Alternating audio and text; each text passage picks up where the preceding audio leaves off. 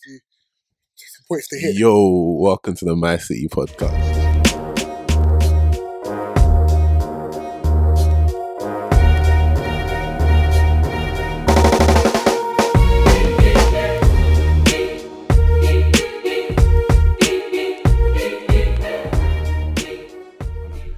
Yo, welcome back to You choking, fam. Yo, welcome back to the My City podcast, episode 37. You got your boy Big Sam, what you saying? Got your boy Ira, what you saying, B? How's it going, people? What's good, bro? I'm good, boy, you telling me? I haven't seen you in a minute, man. When last I saw you, I see you last week, fam. I see you last week? Yeah. When? Nah, a week before still. Been a couple weeks. Yeah, because you went Paris and a little trip to Paris, bruv. Shut down Instagram and that, man. Come on, man. I had to do it properly still. That's the biggest number of likes, isn't it?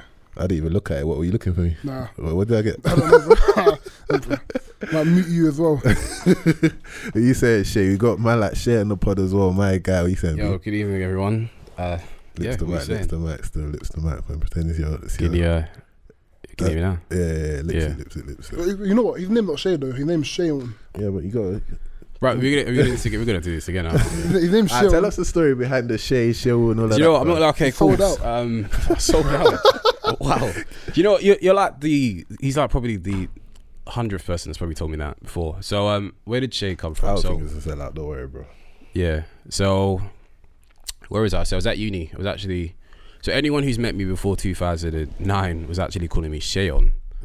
Even that's yeah, still like as well. That's a shame. Anyone who's met me before 2007, yeah, we're still calling me Shayon. So what happened was I went to uni, moved in with accommodation people. So I was telling my name was Shayon. Like, you know what? That's a bit too hard. So we're gonna call you Shay. It's literally and then it stuck. 2 syllables, fam. And then it stuck. And then from there, I just kind of just thought because. Shayon is like a very, so obviously my last name, I thought like there must be like dozens. Go on Facebook, go on LinkedIn, there'll be dozens of Shayon. Mind the wire, yeah.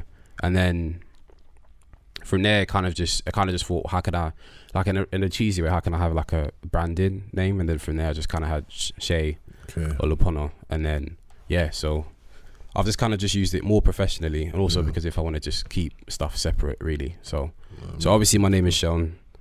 But everyone professionally calls me Shay. But yeah, anyone who's close to me actually calls me Shayon. So anyone. Don't you have to change that by deed poll to be officially Shay? Nah. So whenever like you, Ira Chills and that, fam. It's a little nickname. It's crazy, bro. That's different, bro. It's a nickname. Ira's still there. Yeah, Shay is there and that, like, you know, like that. So because your name's simple, basic, innit, fam? Like, you know. Bruv, listen, I got a couple names still, bro. So obviously my government is a lot longer than that. So Oluwaseun. I like Oluwaseun and that, bro. Yeah, so our government is obviously a lot longer than that, but professionally everyone just calls me Shay, really. Cool. So this episode 37 you said, yeah? Episode 37, quickly tell them about episode 36. So if you haven't listened to episode 36, tune in already. We spoke about interfaith dating. You know, we had a friend Raifa from Mostly Lit come on and she spoke about you know what is this is episode 38. Yeah. 38. Cool, yeah, we fine. ain't dropped that in it. So So, episode 38 and actually did intro again. No, it's calm. So this is episode 38. Obviously, you know how we record a lot for you guys, innit, to give you more content for your head. Shout out Ray for as well. That's so that was episode 37. We spoke about interfaith dating, what it's like being a black Muslim woman, and some of the stigmas around that, and interfaith dating. I'll get some tips about whether you can date someone who's got a different religion to you or no religion at all, and what that involves. Cool. You know, in this episode, cool. I just can't. You're bad because you looked in it anyway. Yeah, I know you, man. No reactions. Obviously, in this episode, Sam, what are we talking about? I was okay. Right, let's bring the thing that. No, basically, very important topic today. We wanted to kind of talk about dealing with bereavement, basically, like dealing with the loss of a loved one, be that a family member, be that a close friend.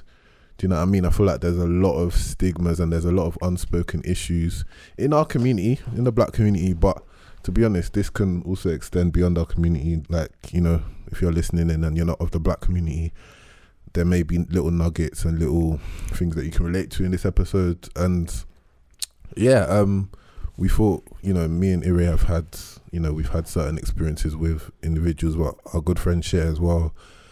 Sadly, like lost his mother. Was it 2 years ago now. Yeah, it's been 2 years. 2 years ago. Yeah. And we thought he would be a very good person to get on to speak about his experience. And also, Shay is the oldest of, he's got like younger siblings. So, you know, as a Nigerian person, we thought there are some things that he's dealt with as being the oldest person in this situation, and maybe he can shed some light on it. And yeah, essentially we kind of uncover the unspoken about issues and find solutions for them. So yeah, that's it in a nutshell. Cool. All right, so let's start it. And obviously the reason why this is very important, like Sam very brilliantly said, is that a lot of people in our community are suffering internally, and sometimes there's a lack of ability, there's a lack of resources available that's going to help them deal with that, those traumatic experiences, to cope with it.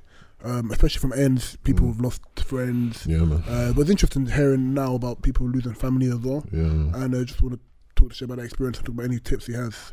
So with that in mind, cool. So obviously first what are the different ways of losing a loved one? Because you used to bereavement, right? Yeah, man. I feel like people still lose loved ones. Maybe loved ones travel overseas for life, or loved ones just move on. I feel like, okay, so you're saying not just like death, not just death, because you can lose a lot. You can lose things for people, and they haven't necessarily died. One of my closest friends is moving away to America. That's it. She's gone. Yeah. I ain't going to America anytime soon. Shout out C and that. Yeah. Come on. Right. Yeah. You love your nicknames, but they always work, so it's cool.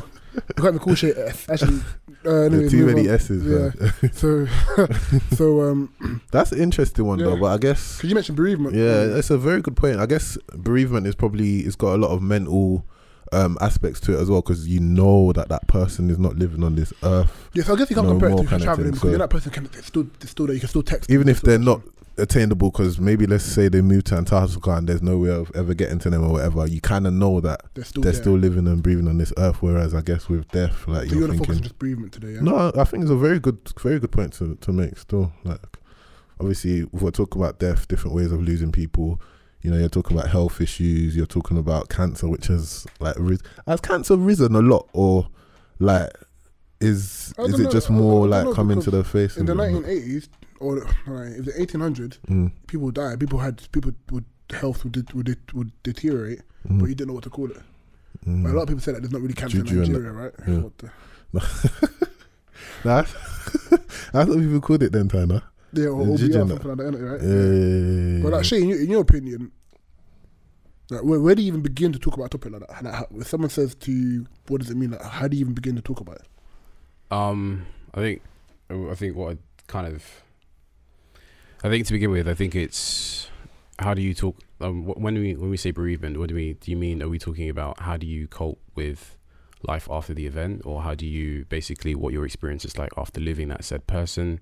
I think to clarify, no one's ever come up to me and been like, so how do you deal with bereavement? People have more or less just been like, how do you deal with so obviously, because like it's not something that you have when someone meets you, they're like, so we might be having a conversation and just be like, oh, so where are your parents? And they'll be like, oh, my dad's here, and I never mentioned my mum. Be like, oh, so how's your mum? And then I'll get into the topic of saying, that she passed, and they'll be like, okay, so how have you dealt with that? No one ever outrightly then comes to you and says, how do you deal with it? Because sometimes it's an uncomfortable conversation to have. 100. So how do you deal with that? So I know it's an interesting one, because I guess it's just to clarify, especially because everyone deals with bereavement in different ways. Say, for example, my experience or what has happened in my family might not necessarily be the same for someone else, because I've had friends and family who've had the same thing happen to them at different ages and different stages, and everyone has dealt with it in a completely different way. So I think even it was just clarifying, especially for my experience, it might be similar to someone else who might be listening, but it's just to clarify, one thing is that not everyone has the same set experience. People do grieve in different ways, and I think especially it'd be good to be able to like express how I dealt with certain topics, and then just and trying to understand that as well. Okay, so cool. So all right, so you mentioned you lost your mum 2 years ago. Yeah. Like how did you lose her? So I'll give just to paint a picture and just give everyone a bit of information about background about myself and my family. So, as Sam had mentioned, so I was born and raised in Peckham. lived in Acorn Estate, for anyone who knows where that is. Come on, don't know.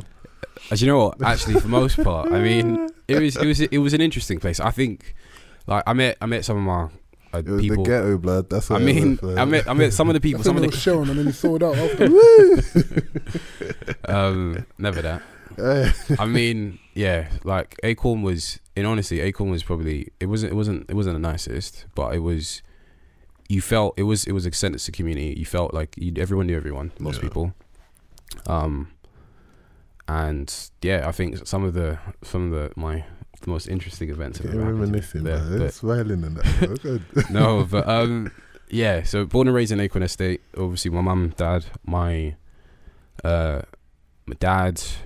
mum and dad did odd jobs to try to support us. So I lived there. So in that house, I shared with basically almost 3 of my siblings, and then we moved to Novitz, and they obviously knocked down Acorn Estate. Then we moved to an area called Nunhead, which is basically Peckham anyway. Yeah, and then yeah, and then with my family, I'd always had quite a close relationship with my mum, in that she ultimately is the reason why I'm at where I am today. And it was just kind of a sudden event, because a lot of people who meet me now today will just comment on how like I'm not a very argumentative person. I think I'm quite calm and patient. But if you ever met me at that time, had a really, really short temper, really, really used to get into fights all the time. Yeah, very Peckham. Very, very, very Peckham, I guess. Yeah. But then nobody would actually ever believe any of that. And then I think it was around, one of the monumental events for me was, I think I was around the age of 9 or 10 years old, and I think it was just before I'd gotten into primary school. And I'd broken a teacher's arm by my boy. I'd broken a teacher's arm. You know all about that, don't you? Yeah. I'd broken a teacher's arm, but I picked up a chair. Yeah. Essentially whacked it on the teacher's arm. One of my close family friends, their dad had to come and be like, Sean, what are you doing? Like, why are you doing this? Yeah. And then and I think it was the reason why that was monumental for me is because, like I said, I was always been class close with my mum. My mum was always complaining that I always had like a really bad temper. And I think it was that moment where it was in the room and she started to cry, and something changed in me, and then from that point on, just my mannerisms, my temperament just completely changed. And the reason why I keep remembering that memory is because it was the first time when I basically realized, I was like, you know what, I wanted to just make my mum proud and try to make her happy. And then fast forward. And you were 10? At 10. Yeah. At 10. That's young. I wasn't always the best. And obviously fast forward a few years, did secondary school, did sixth form, went to uni. And there was a period when I wasn't in uni, and like I always knew my mum wasn't, her health wasn't always the best. But there was a year when I was in uni where she had to sign up for dialysis. And now I'm in this room, and I remember being in this room. I remember my sister asking me to come along because she's going to go at a time. And I remember going in this room, and I just like, it was, so imagine a group of all these like maybe 50, 60-year-old white people. And my mum was in like late 40s. And obviously trying to explore, then Googling what dialysis means. And obviously, like I knew her kidneys weren't always in the greatest state. And then just realizing, okay, cool. Like she had to start doing dialysis. And then I think it was around, so I remember, so then from there, it was just like always a bit conscious about her health. But there's just something that I guess for me specifically that I always just ignored. Because you never think that you're going to lose a loved one. You never think you always think that they're always ultimately going to be there. You always think that they're going to see you get married, or they're going to see you have, like, you know, like finish uni, or for all these life events. You never imagine that you're going to lose that person. And then it was like, I think it was I remember the event of like, I just turned, so it was 2 years ago. So I just, without betting my age, I just... you turned the age and that 20 something and that. Yeah, I turned 20 something, and then my mum was in Nigeria at the time, and everyone who knows me, I'm not really huge on birthdays. Like, everyone would always describe me as quiet, but I don't really think I am. But people who meet me would always describe me as quiet. And I just turned 20 something, I think.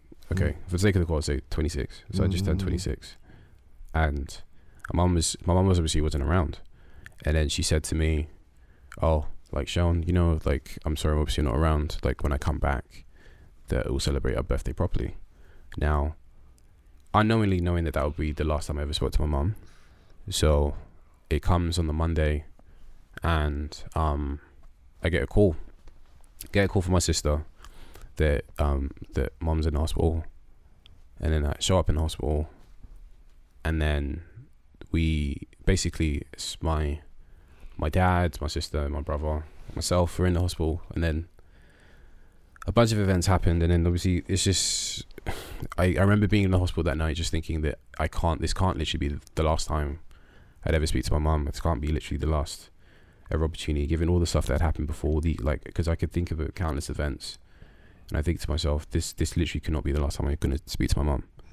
And lo and behold, that was. I remember just being in the hospital that night, in the next room, just repeatedly crying, thinking that, wow, this is generally going to be the last time I'm going to see my mum. And then she passed, and I think, yeah, and the reason why it's like he's talking about the experience afterwards is just because it's the events of afterwards is that you're not really prepared for. Because then, as I mentioned earlier in the pod, it was suddenly, like I said, I'm the eldest of four, and if anyone who knows me and my family knows how close I am to my siblings, and then my perspective and everything of what I knew about what it meant to be the eldest completely changed. And it's not to diminish the experiences of my other siblings as well, because they all had different experiences. But suddenly that title of being the firstborn, you're suddenly thrust into this position where everyone's now looking to you to be like, so what do we do now? Where do we go from here? My dad is still there, but, and it's not to say that they've ignored it, but they've just suddenly now gone, okay, what are we doing now? What do we have to do now? And then that's when you start talking to things like you start thinking, okay, so yeah, as I mentioned, it took us almost 2 months before I buried my mum, and so you started thinking about it was just a things like what people don't really think about, because like, especially in our community, because my mum was obviously originally born in Nigeria, she had extended family that was over there as well. So it's like, do we now bury her here? Do we now bury her there? Where do we, location, like all of these questions, and then suddenly you're just like, and people are then asking you and be like, oh, but the kids now need to decide. And I think one of the events that stuck out for me was that I remember going with my uncle to the funeral directors, and they were just asking all of our ages, and it kind of just hit me, and like, I'm literally in a room now having to think about burying my mum, and it's all of this, it's just stuff like that, and it's something that I think that isn't really discussed, because I don't think anyone is ever prepared for death, and no one knows what's going to happen today or what's going to happen tomorrow, and you just think to yourself, wow, like that was it. That literally my mum was there yesterday, and now she isn't there anymore.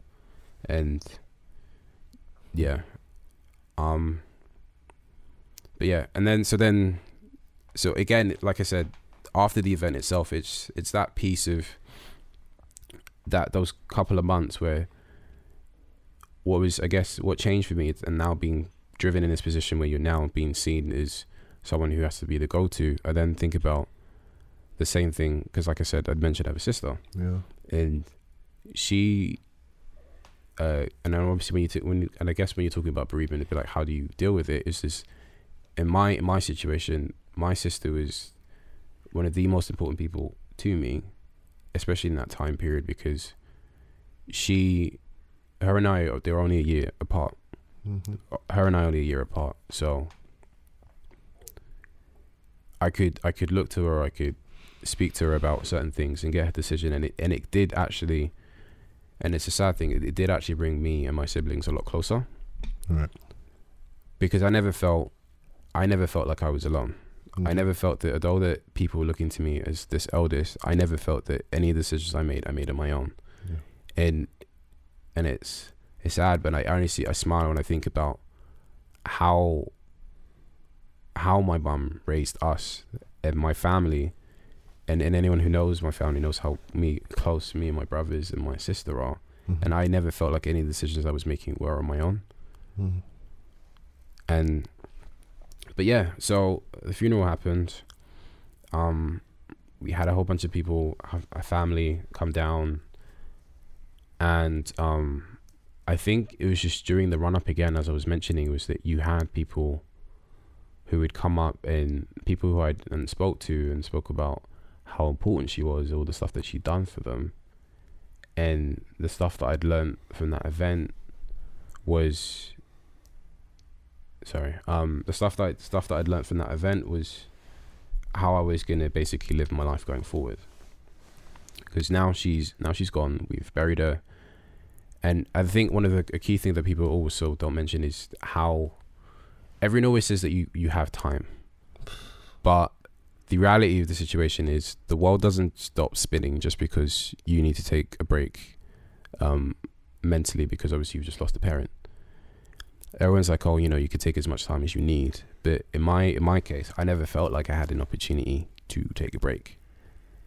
In terms of something needed to be done. Yeah, no, I didn't. I felt like I didn't have a great deal of time to grieve. I felt like I said, I'd been thrust into this position that I didn't really want to be in. I was seen as the eldest, and so I felt like I had to make a bunch of decisions that. And again, like I said, it was great having my siblings, but I never felt at any point that I could take a break. I felt like I just had to just keep going. I knew because of how much the funeral cost, I had to do things. So I had to get like a new job to make sure I was getting enough money to be able to support my family, or felt like, I felt like I just had to keep going, and I never felt like you had to take a break. But on the flip side, and what the thing is, and when we're talking about bereavement and say, how do you cope with things like this, is that one of the key major things for me was how much I realized how great a support network I did have. And not just with my family, but with just friends. Yeah. Because I feel like when people tell you to say how you're meant to feel, anyone who did do anything for me at that time never told me how I was meant to feel. Yeah. All they did was just be present. Mm-hmm. They didn't need to say anything. Mm-hmm. I just knew that they were there. And there were people who I hadn't seen in years, or members I hadn't seen or spoken to, who just showed up. Mm. And I think, especially if anything I've learned from this experience, is that, especially if you are someone who's just gone through this recently, is that I don't think people should tell you how you should feel. Okay. I feel like it's the complete opposite, in that if someone tells you, what they should do is just be there for you.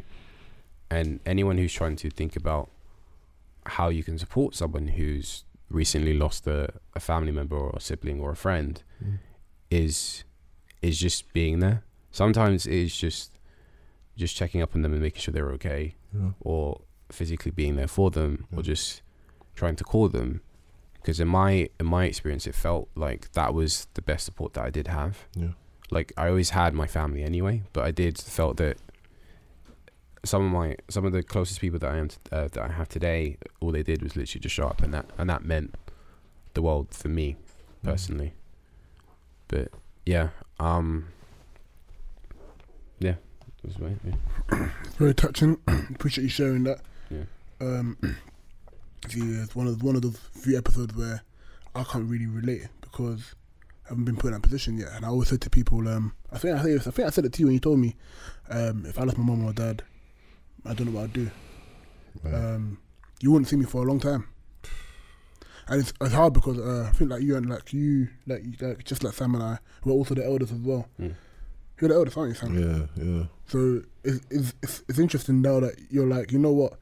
Everyone talks about being the eldest as a proud thing. Yeah, I'm first, but then they don't talk about the other side of it, which requires a lot of responsibility, and that responsibility kicks in them kind of pressure situations. So what I was going to ask you was, being the eldest, how come people looked up to you more as opposed to your dad?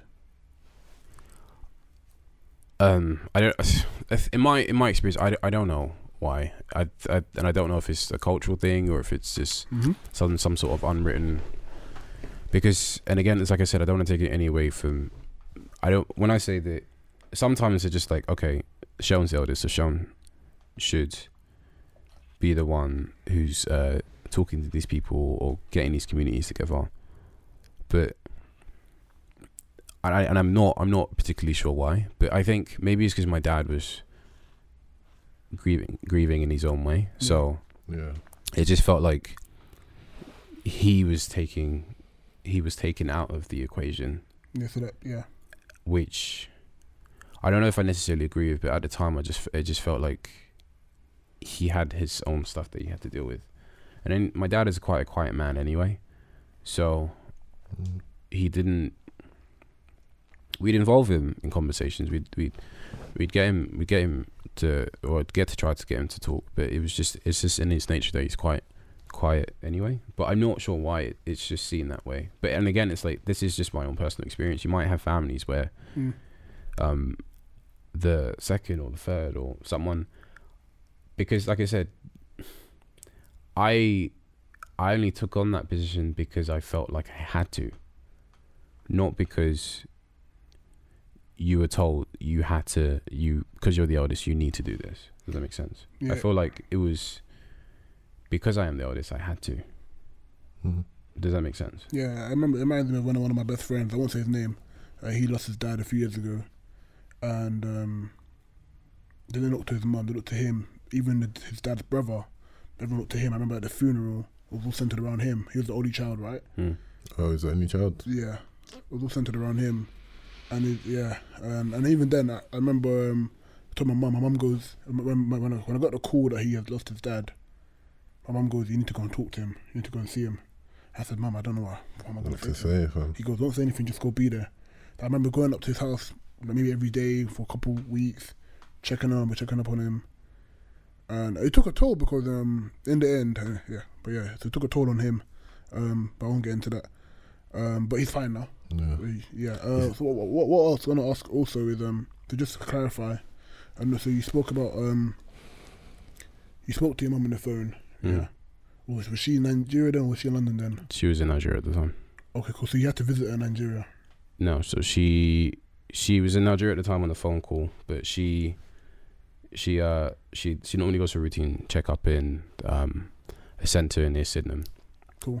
And then they had some complications and they sent her to King's. And then so she died in London. So yeah. Yeah. So I'm sorry to hear that, man. Yeah. And then so I was just trying to ask, because obviously some people in the audience might want to understand properly, because I know they always say that when you lose a loved one, people like to know exactly why it might happen, why and when. So for example, if I lost my brother, God forbid, or my mum, I'd want to know exactly what happened. I'd want to know, was everything done that could be done and stuff like that? Yeah, so like was it surgery? Well, yeah. Personally, we don't really want to get into that. Okay, cool, yeah. Cool. But I think it's just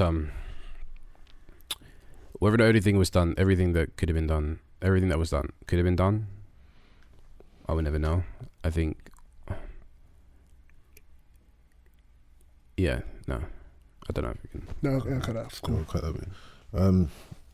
Yeah, it's hard to hear this because I remember the time well. Like, anyway, one thing the oldest angle as well, like being the eldest child, and that I wanted to kind of hone in on that a bit more, and like kind of mention the financial responsibilities. Like,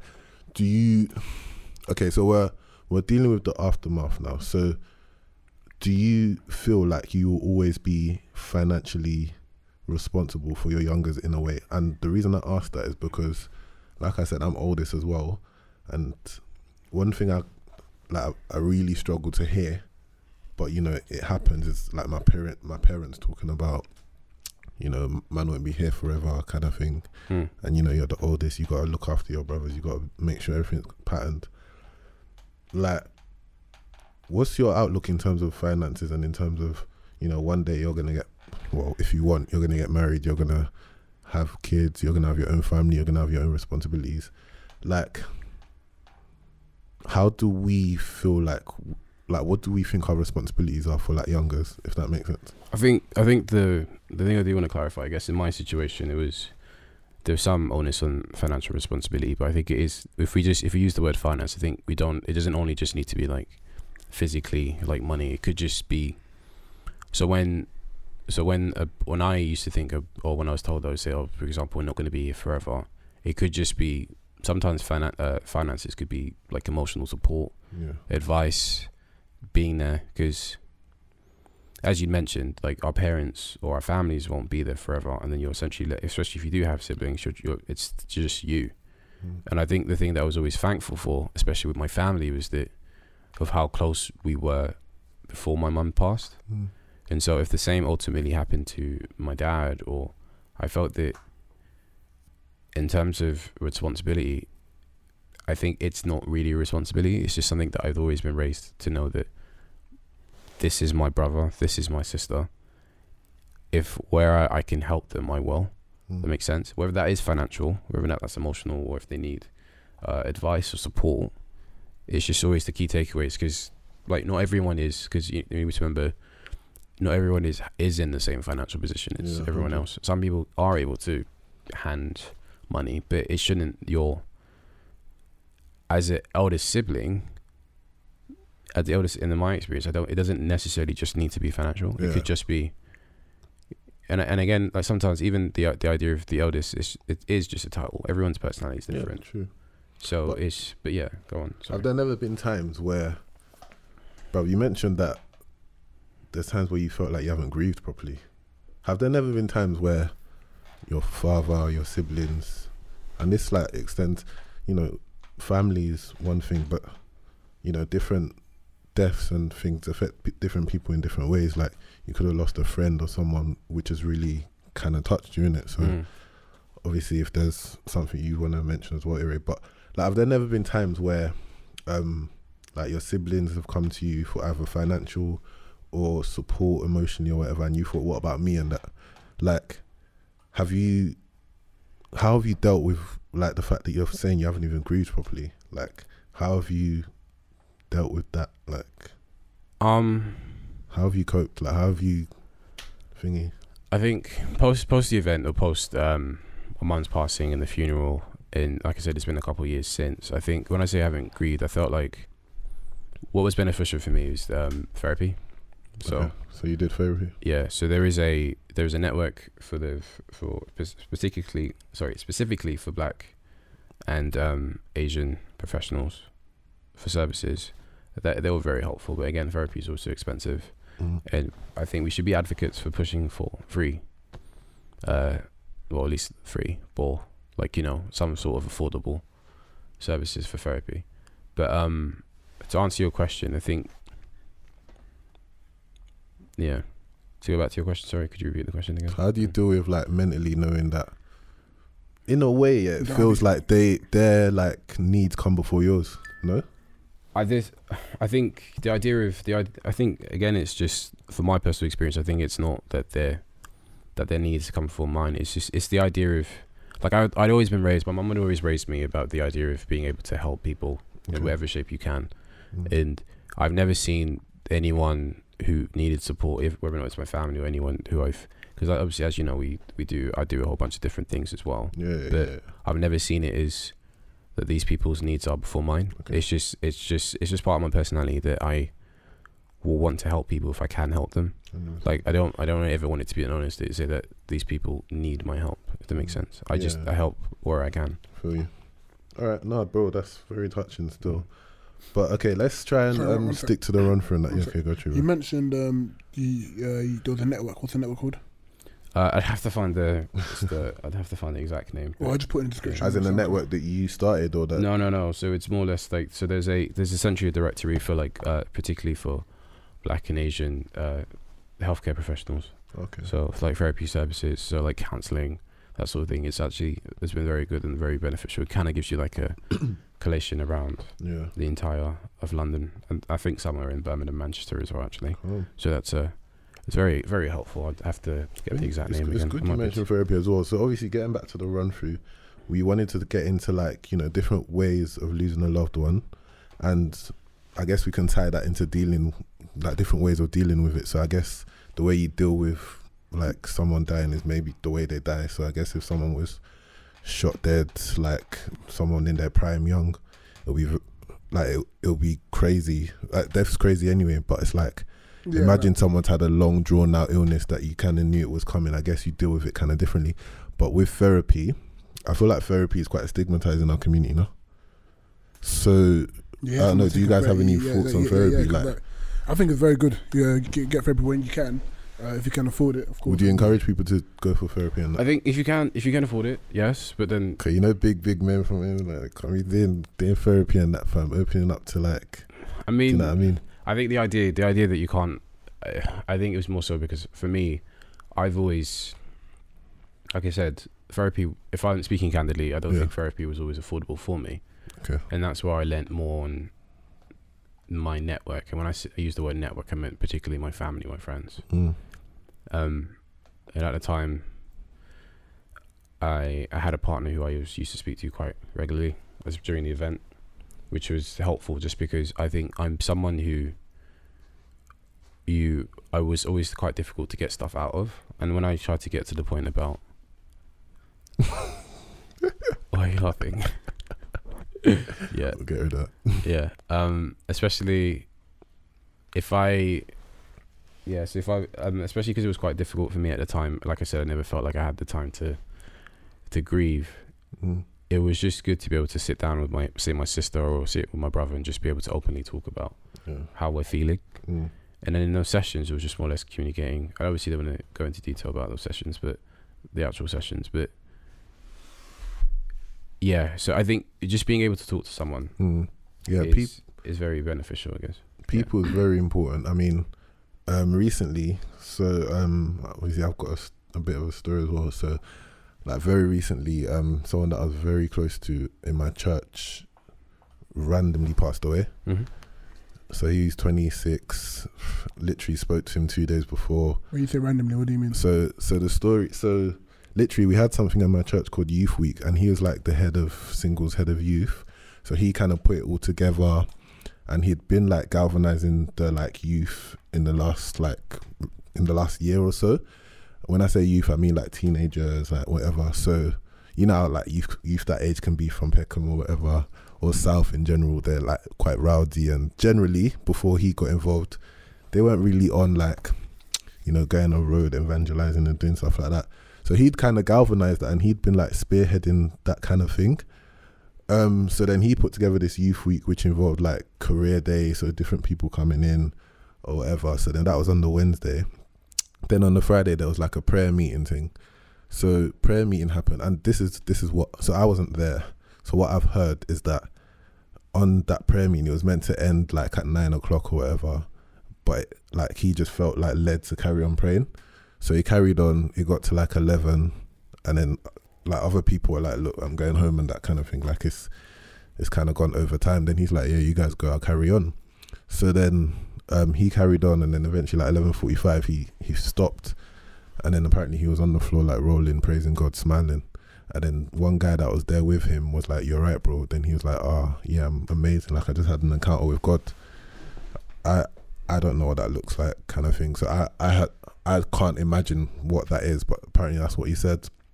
So the next day now, like the next day was sports day for the youth, and it was also like the wedding of someone from the church. So, and this guy will be like, he's the kind of guy that he'll be at both, innit? So the sports day came now and he wasn't there. So people were ringing him like, "Well, go on," kind of thing. He wasn't there. So they were like, "Okay, cool, he'll be at the wedding." He wasn't at the wedding.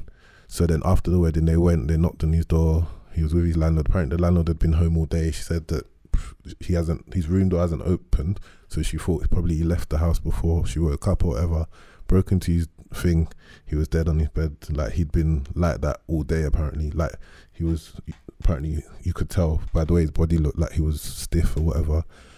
But the thing is, like the autopsy, so in the time after it, what I'm hearing is that the autopsy, there's no cause of death. Like there's no heart attack, there's no nothing. There's like literally they've done all tests or whatever and they can't find the cause of death. So then people are saying it's a spiritual death. Like, because I'm trying to kind of paint a picture of the kind of guy this is. Like, this is one of them guys, like, he's, I don't want to say what, like, holy and but like he's by the book. He's by the book. He's a very good guy. So every time I talk to him, he'll be like, Sam, I love what you're doing. Just make sure everything glorifies God, all of that. So people are like, oh, like he's done his purpose on earth. And the reason I mentioned the youth thing as well, people were like, because like he'd managed to get the youth to like evangelize and that in Peckham. So people were like, he'd done what he needed to do on earth and God had come to take him. But then, so obviously for us on earth, us that are here and that were, like for me personally, all I'm seeing is that my friend has gone, bruv. Do you know what I mean? And like I was like that with him. Like that was my guy. Even a few weeks before, he was saying like, Sam, like I can't wait to be married, to have kids, stuff like that. And to me, it rattles me that it's like raw, like he's never gonna have that kind of thing. So then I was just gonna mention, like, you know, Shay, you were mentioning people in general, and that's how I've kind of dealt with it. Just other people that were as close to him as I was, that knew him, just, you know, kind of share happy memories about him. And I guess we comfort ourselves by saying, look, he's in heaven, bruv. Like, if anyone's in heaven, he's in heaven, kind of thing. So I guess there's a spiritual aspect of how you deal with stuff. Like, some people say, well, Christians believe that, like, you're not even of this earth. Like, you're just passing through and you're meant to go back to heaven. So I guess that's one way of dealing with things. I think people deal with things in different ways, you know. Yeah. I don't want to talk about negative or positive ways of dealing with it. Yeah, I've just mentioned like one way of. So some people deal with it by spending time remembering their great fond memories of that person. You know, some people, for example, like, if a person's done what they wanted to do, lived their dream, some people take comfort in the fact that that person achieved what they wanted to achieve while they were there on earth. Yeah. Or they'll think about all the good memories together. But I was going to ask, or other people, for example, go to substance abuse, or some people, you know, start acting out and, you know, out of character because that's what does the substance abuse one do? Like, is it just to block everything out? So some people, like, for example, drink a lot of alcohol just to forget everything. And it dulls the senses, right? Yeah. Or like, what them people that just beat, like? And yeah, so there are people who lose a loved one, and they have to start picking up different addictions. Some sex, other addictions like going out all the time, other addictions like just staying at home or eating stuff. And that's just to block. And so, because sometimes what that is, because remember, once you've lost a loved one, your natural chemicals in your brain are a bit low. So when you're doing those kind of addictions, you're temporarily giving yourself maybe endorphin boosts or high, like you get that great high. Yeah. So some people do. Different people deal with it in different ways. And I think the different ways ties into how you've lost a loved one. For example, God forbid, if someone that I knew was murdered, I'm dealing with that very differently. It's not funny. It's like you watch Power, right? Yeah. Remember in Power in the last season, Ghost's daughter gets shot. Wait, what? What are you talking about? Power. I didn't know that happened. Wait. Why would you ruin it? Go for this season. Thanks. That's the old season. You're done now, bro. I said old season. I'm kidding. I knew so in the last season, he lost Raina dies, right? And Ghost sticks it out by going on the street and killing people, pamming people, bro. Like, but that's the thing. That's the way he dealt with it. Yeah, that is because it is, like I said, and more so, people do react differently to death in different ways. And it does, especially one of the key things that I noticed is that you look at mortality differently, completely differently, because you think to yourself, and like, again, it's more so when someone dies, or in the case of when I lost my mum, you think about who are the people that, like, why, like, especially how you spend your time, the people who you communicate with, how you treat people, because, like, you're like, okay, for me particularly, I thought to myself, do I really want to be spending this much time with this person? Do I want to hang out with these people? Do I want to do this or do I want to do that? In terms of why? More so because it's you kind of, and the thing what changed for me was that, I'm not to say that I'd treated people any differently before passing, but it just makes you think that everyone's situation could be different. You more so, you start to think about other people and their experiences. I'm definitely never going to say that I'm gonna go out and say you're gonna go out on a ghost spree and go like you're never gonna do that. I'd hope not. Some people do. Some people lose a loved one and start being like Batman. That's what Batman did himself. That's the whole story of Batman. You become Jays and that, fam. So madness still. So I can't really. So did you finish what you? Yeah, we're gone. Yeah. So I can't really like say much because obviously I know you wanted to keep the actual event private, obviously, which we respect. But like question 2, Sam. Obviously, there's a funny. It's not funny. It's just saying that the only thing in life certain is death and taxes. Yeah. So given that you know, one day we're all gonna go. Yeah. Right. Yeah. If there was and obviously sometimes some of us go before our loved ones, some of us go after our loved ones, right? Yeah. Yeah, go on, ask it. You know, I'm gonna ask, right? If there was if you had an option, how would you want to go, and how would you want your loved ones to go if they were to go before you? My thing is, it's a deep question. You know what I'm saying? My thing is acceptance. But it's the kind of thing that we don't think about. Acceptance. I think I want to kind of know. How, if it's me or my loved one, how it's gonna happen. Minimize any pain or anything, kind of like that, and I guess have enough time to prepare. Like you said, you can't even really ever be prepared, fam. But you can't. You never. Will be okay, prepared, so. Yeah. Shay, you mentioned dialysis. Yeah. So your mum had issues with her kidney. Yeah. Was there ever any acceptance there that something might happen? No, because you never think this person, because in the head you process, you're like, alright, cool. There's something like apparently wrong. Okay. You never go into it and say, okay, this person, this is how much X person has. And there was never any incidents that was serious before. No, like nothing like that at the sort. You just assume, because there are dozens of people, hundreds of people who are on dialysis, and obviously there is the expectation that something will happen, but you never go and then say that this person is going to disappear on X date. So to your point in saying about being prepared, you actually have no idea, and that's the not necessarily a problem. That's the reality, and the harsh reality. You literally have no idea. You could literally wake up tomorrow and the person who you love is just gone. Yeah, you know what? I never really understood that until a few years ago. I went on holiday. I won't say what I was doing. I went on holiday, and I remember I went on a particular vehicle. My boys we went on a vehicle, and I thought, yeah, this is great. And then I had an accident, and I was like, you know what? A life flash. That's it. That could have been it. You know, I'm on holiday having a great time, right? And the next minute, I'm in a serious accident, and it's like a minute ago I didn't know what was gonna happen. Did your life flash before your eyes, fam? It did. Right, so that thing's real. Yeah. No, not my life, but in my head I'm thinking to myself, how have I got myself in this position? Right? Yeah. Give me what could have been a bit of fun. I know it's quite different to your situation, right? But in terms of death in general, I get what you're saying. It's like, and I don't really think about it. For example, my granddad, he's 85, right? I guess God forbid, I hope he lives to a long age. I want him to see my children. Yeah, because then I guess we can throw the question back at you. Yeah, so I was going to say, how do you want to? So if I had an option to choose how I would want my loved ones to go, I want it to be as long as possible in terms of how long they live their life. I want it to be a thing where they've reached their goals and their dreams before it. So that gives me some comfort in that. Okay, you know what? They've done what they wanted to do. They've lived. They've done, they've achieved their goals, and it was peaceful. But at the same time, that's me talking theory, isn't it? We're always going to have, the thing is, our goals are always going to be constantly evolving and changing. You can never, as humans, I don't think we're ever going to just be like, oh, these are the number of goals that we have. Do you know what I mean? They're just going to keep 100. And even if we do know, even if we could set out, these are the goals I want to achieve in life, the bit we must not fail to forget is that some people do pass away before their time.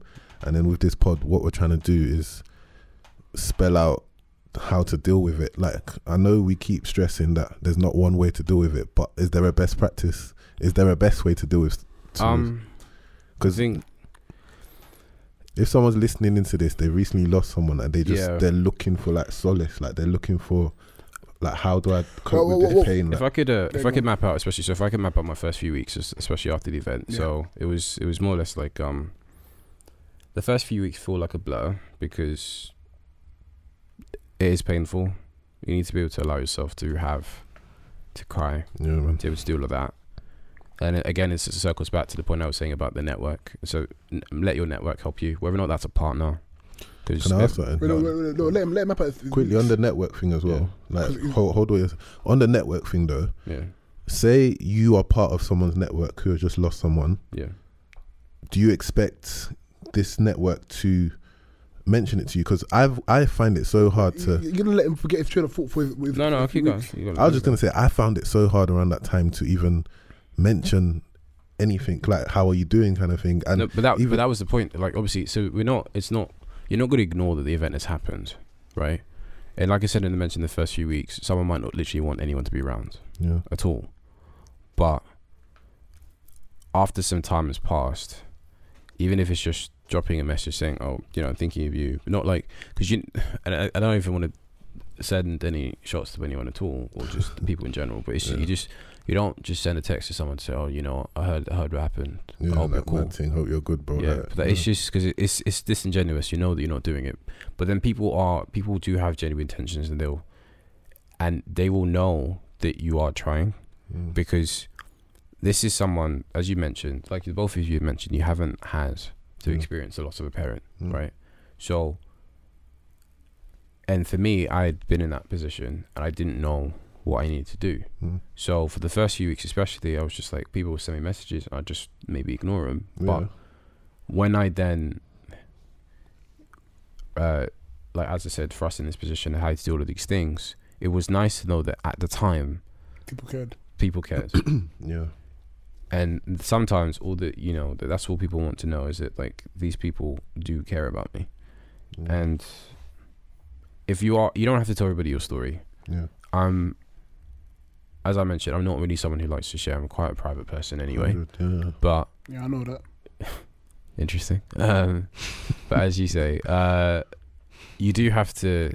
If you do have people that you feel comfortable sharing your story with, those are because I remember when in the first few weeks that happened, I knew exactly who I called. All the first people who were there, I knew. I didn't have to say anything, and I know these people would just show up because they were there. And then as the time passed, I was more receptive to people just showing their support and being there, because as I mentioned, and that's what I mean by network. And the reason why I'd say network, because I'm trying to make this applicable to anyone, because it doesn't, like, some people are Christians and have like a church. The church I attended at the time was very helpful. My sister's church is very helpful. Like if you're like of a different religion, if you're like a Hindu or Muslim, you might have a community.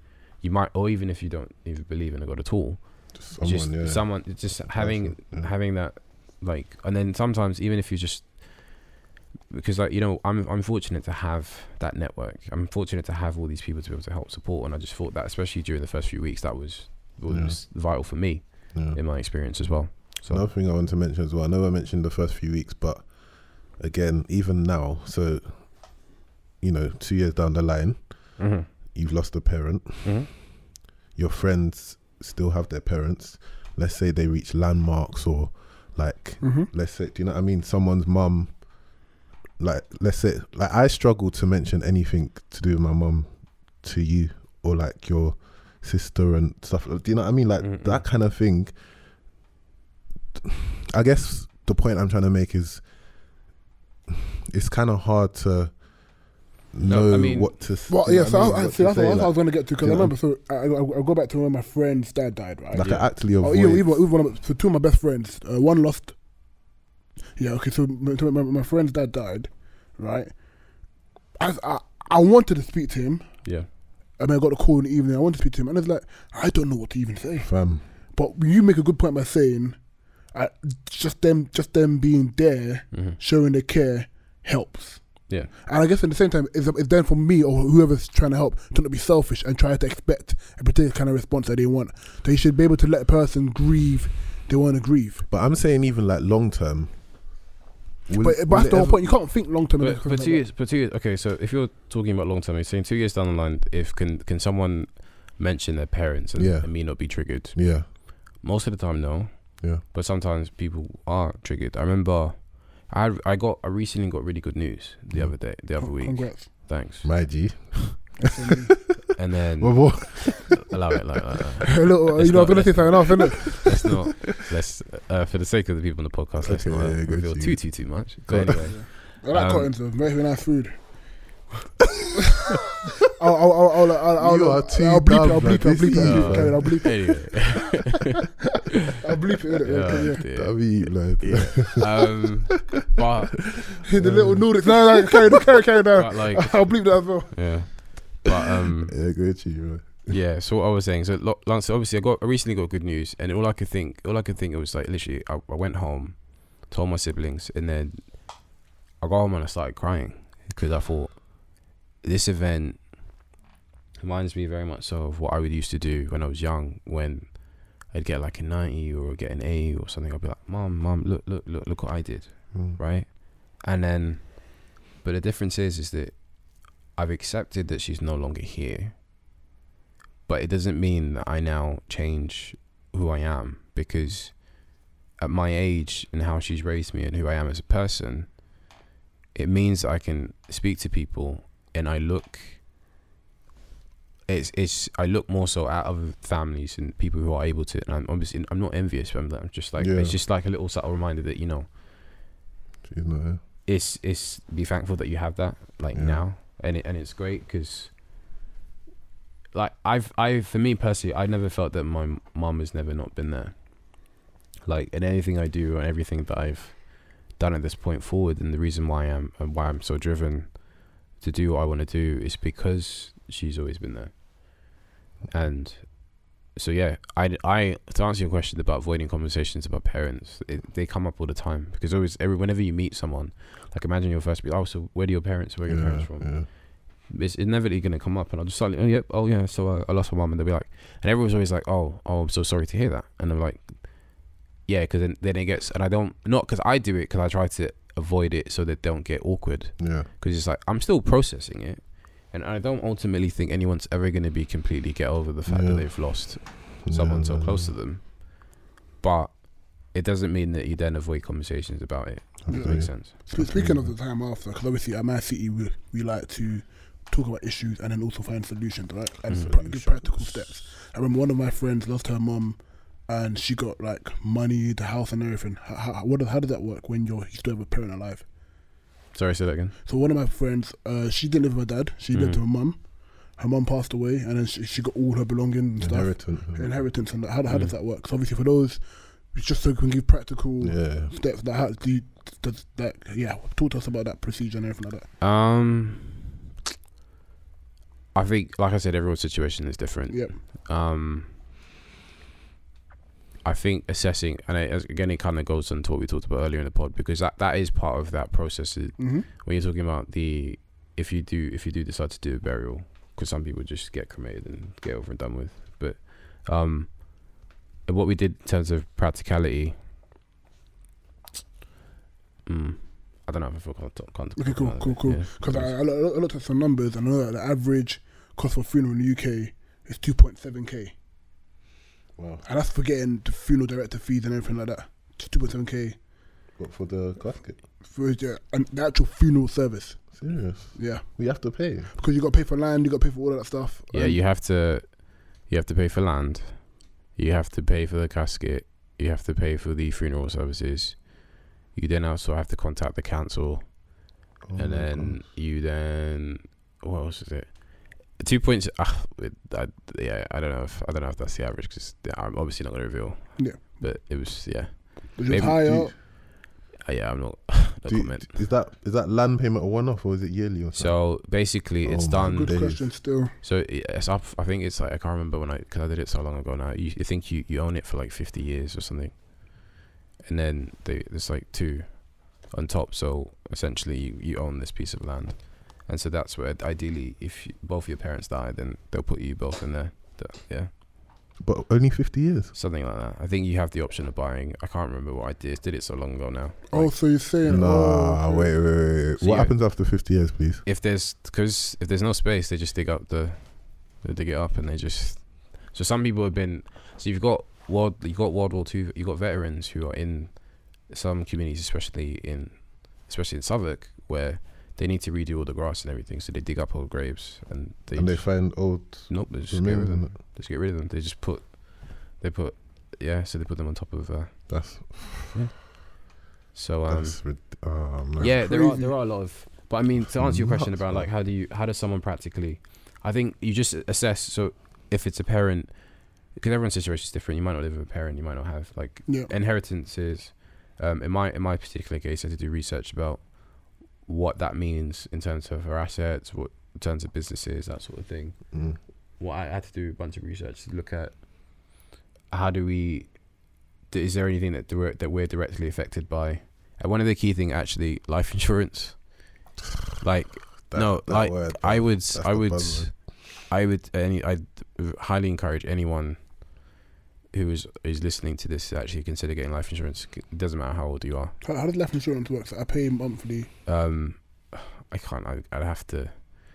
I think I pay monthly, and then if I got a call the other day like, life insurance. I was like, yeah, I'll get back to you. They were like, you're not taking me seriously. I was like, yeah, I'll get back to you. They're like, basically, they were saying you're not taking it as a priority, but brother, like I'm telling you, get this life insurance thing. I was talking about because I was in again, this is off topic, but I was in a financial literacy class,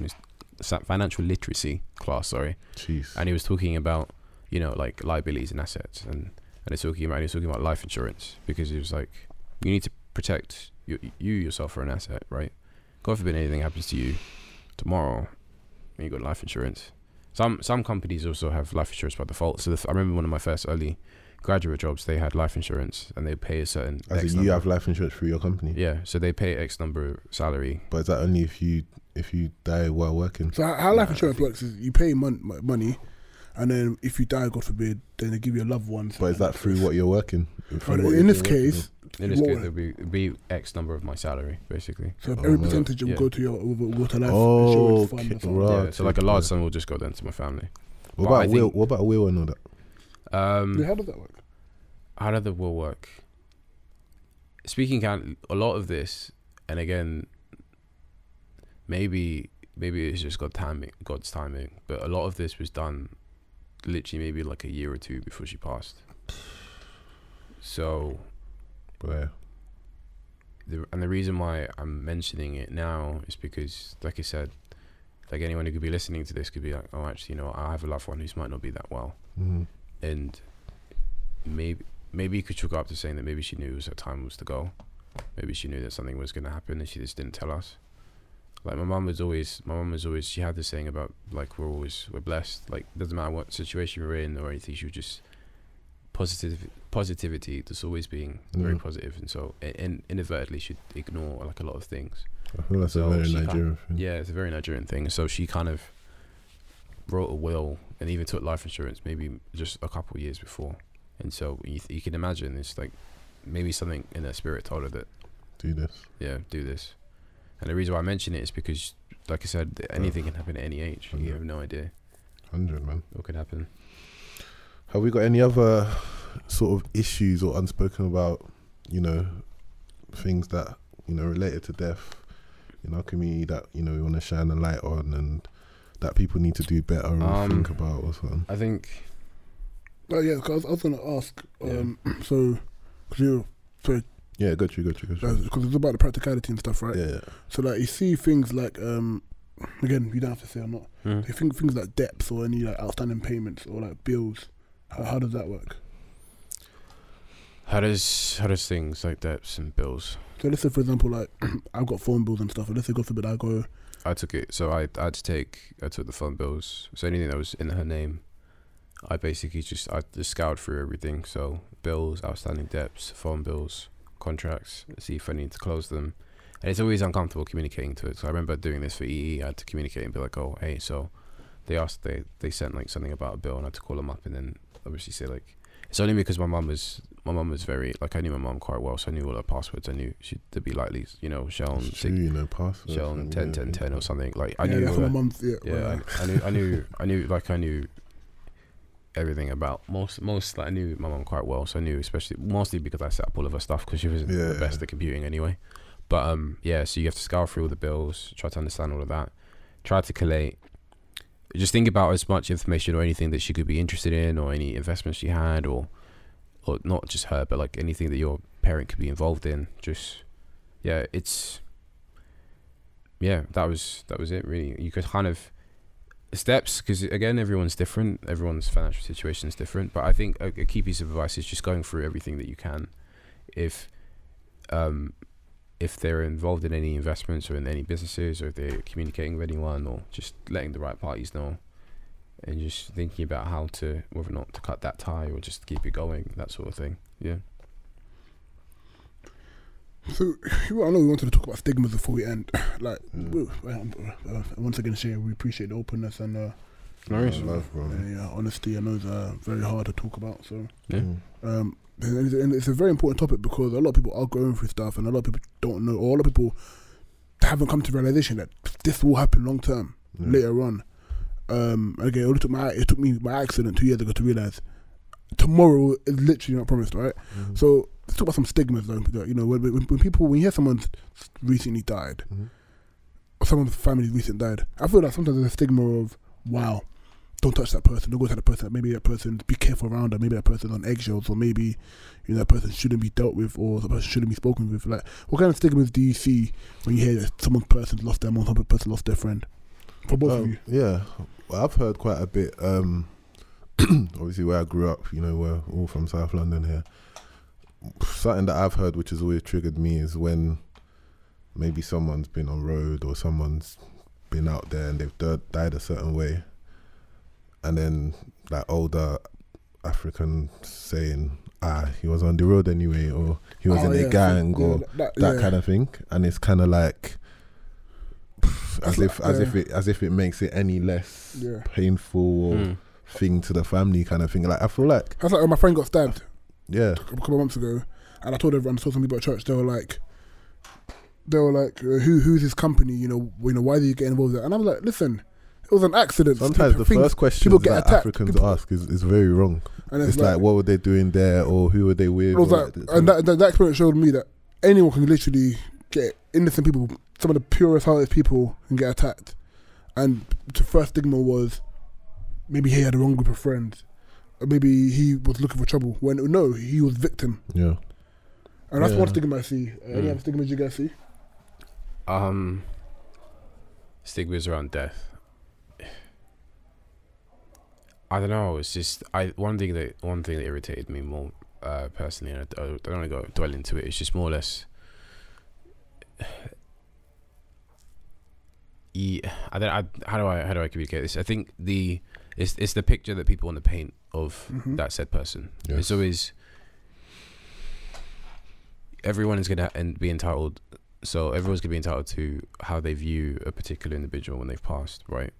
And the thing that kind of irritates me a lot, especially more so about the community, is be like, oh, this person was this or this person was that, and it's just they try to project an image that they had of that person on you and tell you this is how you should see this person. Bro. Which is uncomfortable, because like I know what my mother meant to me, and then to hear for someone else to say that this it doesn't necessarily have to be my mom, it could be someone, you know, it could be anyone, so that they're projecting this, just as how Ira's just mentioned about his friend. Yeah. It's just trying to project this image of this person when that might not be factually correct at all. So yeah, but I don't know if I can think of any other stigmas really, but yeah. I guess the last bit, the only other thing I can think of is the mental health aspect, the the right and wrong way to grieve kind of thing. But that's the thing. I think I don't really think there is any right or wrong way. I think let's say some Africans wrongly believe that, you know, 'cause I remember like my dad's mum died like 2 years ago. Now I didn't know her that closely, but I'd met her, and at the end of the day, like I'd met her a couple times as my grandma, and it was my dad's mum, innit? So I remember like I think his mum was quite old, she was over 100 or something. So I heard the news that she passed, and it proper bothered me. Like, cause me, I have this weird thing, like when someone dies, I just proper picture it Like I proper like imagine I'm like, raw, what do they look like now kind of thing. Like I'm weird like that. So I was telling like my dad's like friends, like there were some people for some reason Nigerians do something where they come and they have a celebration and a party, which I find more Ghanaians. Nah, Nigerians do that. So Ghanaians celebrate funerals, isn't it? They see it as a celebration. Like, I find that way. I said to my mum that time, yeah, like, Nigerians do that as well. Bro, I said, why do they celebrate? This is a sad thing, fam. I was like, it's not sad. But anyway, something I found weird is that when you get old, you're not meant to be sad, apparently. Like, they were like, why are you sad? She's old. I was like, bruv, like, the woman died. And I remember my dad was, I kept saying to my dad, are you cool? He was like, it was cool. And then one of my aunties were like, why wouldn't he be cool? Like, she was old. So I guess, I don't know if it's a stigma or whatever, but I feel like we view death differently to white people. I think we do still. I feel like we view it like, we're not sad enough, bruv. Does that make sense? I mean, I think I kind of get what you're getting at, but okay. I mean, I think I'll try to, but I think, especially like to Iri's point about there are the Nigerian community does do what you call it a celebration of life, and what the key thing is to take away is, and that's the reason why I'm able to keep going, is because I do celebrate my mum's life, right? Like I'm not sad. I'm sad that she's gone. But I'm happy that she lived. Got to experience her. That I got to experience her. I'm happy that she gave me 3 other incredible siblings. She shout out my G's as well, man. Come on, don't know. I am who I am because of the I am, and also because of my mum. And so, to your point about why are the older generation maybe don't experience sadness, quote unquote sadness. It's because they are thinking about that. They're thinking about more so what that person was able to achieve in their lifetime. Because I think maybe, and again, I don't make a sweeping generalization, is that we do think that we are at this moment in time in our 20s or in our early 20s or early 30s. We think we think we're infinite. Yeah, we're not prime still. Yeah, I'm only 15.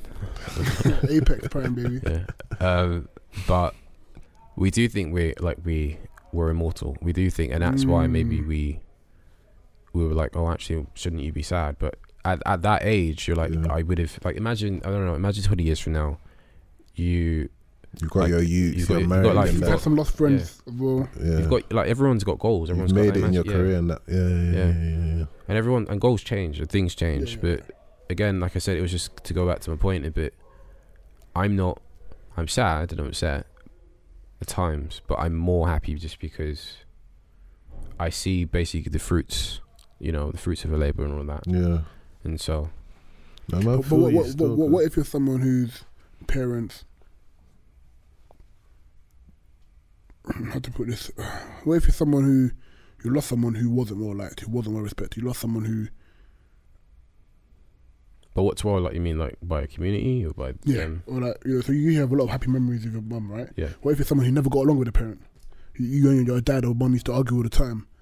How do they deal with it? Like, I'm not sure. Maybe that's not something you can relate because you were fortunate enough to have a good relationship with your mum. A lot of people aren't.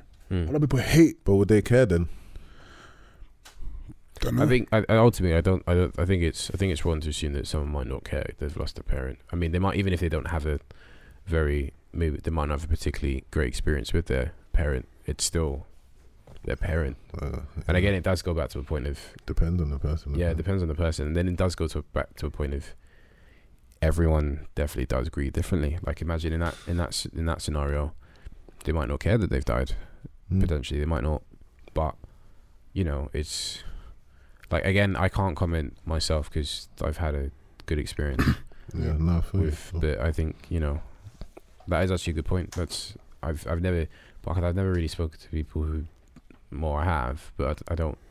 Do you know what I mean? And that's why I never wanted to, especially when I do talk about my mum, and because again, it's like sometimes it's a personal thing. Yeah. I never want to come across like a being insensitive, because there are people who might not have generally had good experiences growing up with their parents. 100, bro. I think one last stigma is that don't really want to go into it because we spoke about dating in the last episode. Is that some people tend to like avoid people who have had 1 or 2 losses. Thanks, Rowan. Yeah, start that. Yeah. So one last stigma is that some people tend to, and I know I don't want to talk about it a lot because we talk about dating a lot in our last pod, and it's not every day that, but a lot of people tend to have the stigma of, I'm not gonna get involved with people who have lost loved ones. Have you seen that stigma before? Yeah, I've heard it. Okay, really? This girl's interesting, but you know what? She lost her dad or she lost her mom. I'm not sure whether to get involved in that. I've heard especially some people if it happened recently. Yeah. Like if they're still dealing with. I mean, some people tend to avoid that. Yeah. People tend to avoid people because they've lost a parent. Or they tend to avoid, not just a parent, but if they've lost someone close to them, they tend to avoid building relationships with that person because they don't know what that person's mental state is, how that person's dealing with it. And there's this taboo around maybe that person, not to be around people whose friends and family have died because, as I know in some communities, they're super superstitious. Maybe it's even a burden on them. Yeah. Like they'll lean on them too much on that one. Like, no, that's I don't know about that one, to be honest. But yeah. I remember one person said that when they lost their loved one, she felt like people was quite avoiding them as if they're like a plague or something. I remember my friend a long time ago lost both parents. Both parents. An orphan now, yeah. And she was like, she could tell the vibe from people like, people kept wanting to help her, and she's like, no, leave me alone. And people kept wanting to avoid getting intimate with her because they felt like maybe she's this bad person or this taboo over her head. And I thought that just shows a lack of knowledge and a bit of ignorance around it. I think the only thing with that I can think of is what we were saying earlier about not knowing what to say, not really knowing how to handle it in terms of that person. They may think that person wants to be alone. Sometimes, sometimes a lot of people don't, like, he spoke about someone sending you a text message, right? Sometimes there might not be any ill will in that. Sometimes they just don't know what to do. Of course, you do get some people who want to message you because they don't want it to be a thing where they don't, as opposed to people who genuinely do love you and care for you. But sometimes the most awkward situations bring out the worst character traits, and that's not because they're bad people, but just awkward people, right? I think it goes back to this understanding that especially if the first few weeks or couple months or even a year could be quite turbulent for someone. In that case, I'm just using that example that you said that someone might want to get intimate with someone just because they've lost a parent or lost a family. It's a tough one because again, in my experience, just knowing people were there, even though I didn't want to speak to them initially, it's like at that time I'm going to think back and feel like at that time these people were there, these people were present, and I might take time, and it's always like cliche about like time heals, and time heals all pain, I think, or something along those lines. But it is, I wouldn't necessarily say it's a stigma, but it's something that, again, if you are trying to talk to someone, I don't think they're gonna be interested in that thing, especially if they are dealing with something like that. Yeah, because I know one friend that I know of, not a direct friend, but a friend that I knew about, how she was dating this guy, and then he lost his mum, and she was thinking of ending a relationship, but she couldn't now because of that, and she had to stay for another 2 years in that relationship. So, I hear you still. Yeah. Alright, Shay, can we get, thanks again, bro, like quickly, just top 3 tips that you would give to someone listening and kind of resonate. Someone listening to what we could do, especially the first few weeks, is to give that person time. Show them that you're there, present. They might not be responsive to you. Second thing for someone who is going through that, well, this is for someone who wants to support someone who wants to who's lost a parent. So again, as I'd mentioned, give that person time, show them that you're present, and then like it's different, but try not to avoid the whole like when you communicate with them, try to check on how they're doing. Like it's not an immediate, all right, this person is now buried, I don't talk to this person ever again, because that's something that I didn't. Well, not. I mean, I don't know, because at this point I know who my close family are, who my friends are. Do you lose friends through this? Like, no, I don't really think if they just, like I said, some people are just disingenuous. They're not. They're just doing it because they just say, oh, like I've heard you lost someone. You've done it, yeah. And then at that moment in time, you never hear from them again. But yeah, so again, for those, I think so. That's only 2. But I think especially if you're trying to support someone who's lost a parent, is to give them time, be patient with them, especially because they're going to go through something that's obviously really difficult, and just try to be present. Cool. If you are someone who has just recently lost a parent, is practical things you can do is obviously think about what that means for you now going forward. Do they have anything that you might need to get involved in? Do you might need to communicate with someone? Secondly, is that grieve how you want to grieve. Don't listen to anyone tell you how you should grieve, because everyone grieves differently. There's no best practice. There's no best practice. Yeah. And again, the third is just about time. You may never ultimately get over that experience, because that said person isn't going to be there anymore. But what you can do is, just like, and what really helped me was, again, relying on that network, whether that's like a religious network or even just friends, or just or even a partner, and being able to have those conversations. And even if that does look like therapy, there are resources out there like the network that I mentioned that could be able to help you, and you aren't alone in this experience. Jeez. There are dozens of people, and especially that this pod, having that is good, because there are many dozens of people who haven't experienced it, so they can at least know how to support people. And secondly, that there are dozens of people who have experienced that, and it's not just the death of a parent, it's a friend through like gun violence or anything. Do you know what I mean? Like that, it could be a series, multiple of things. 100. So yeah, man, like Shay, mad love, bro, mad love. Where can they find you if they want to like? Boy, I don't really have anything to promote. Really want out in the open. That's not top secret at the moment. What about your photography? Nah, not even that. You can find me on socials and Instagram, Shay Olu. Man, like Shay Olu. How do you spell that, fam? SHAYOLU.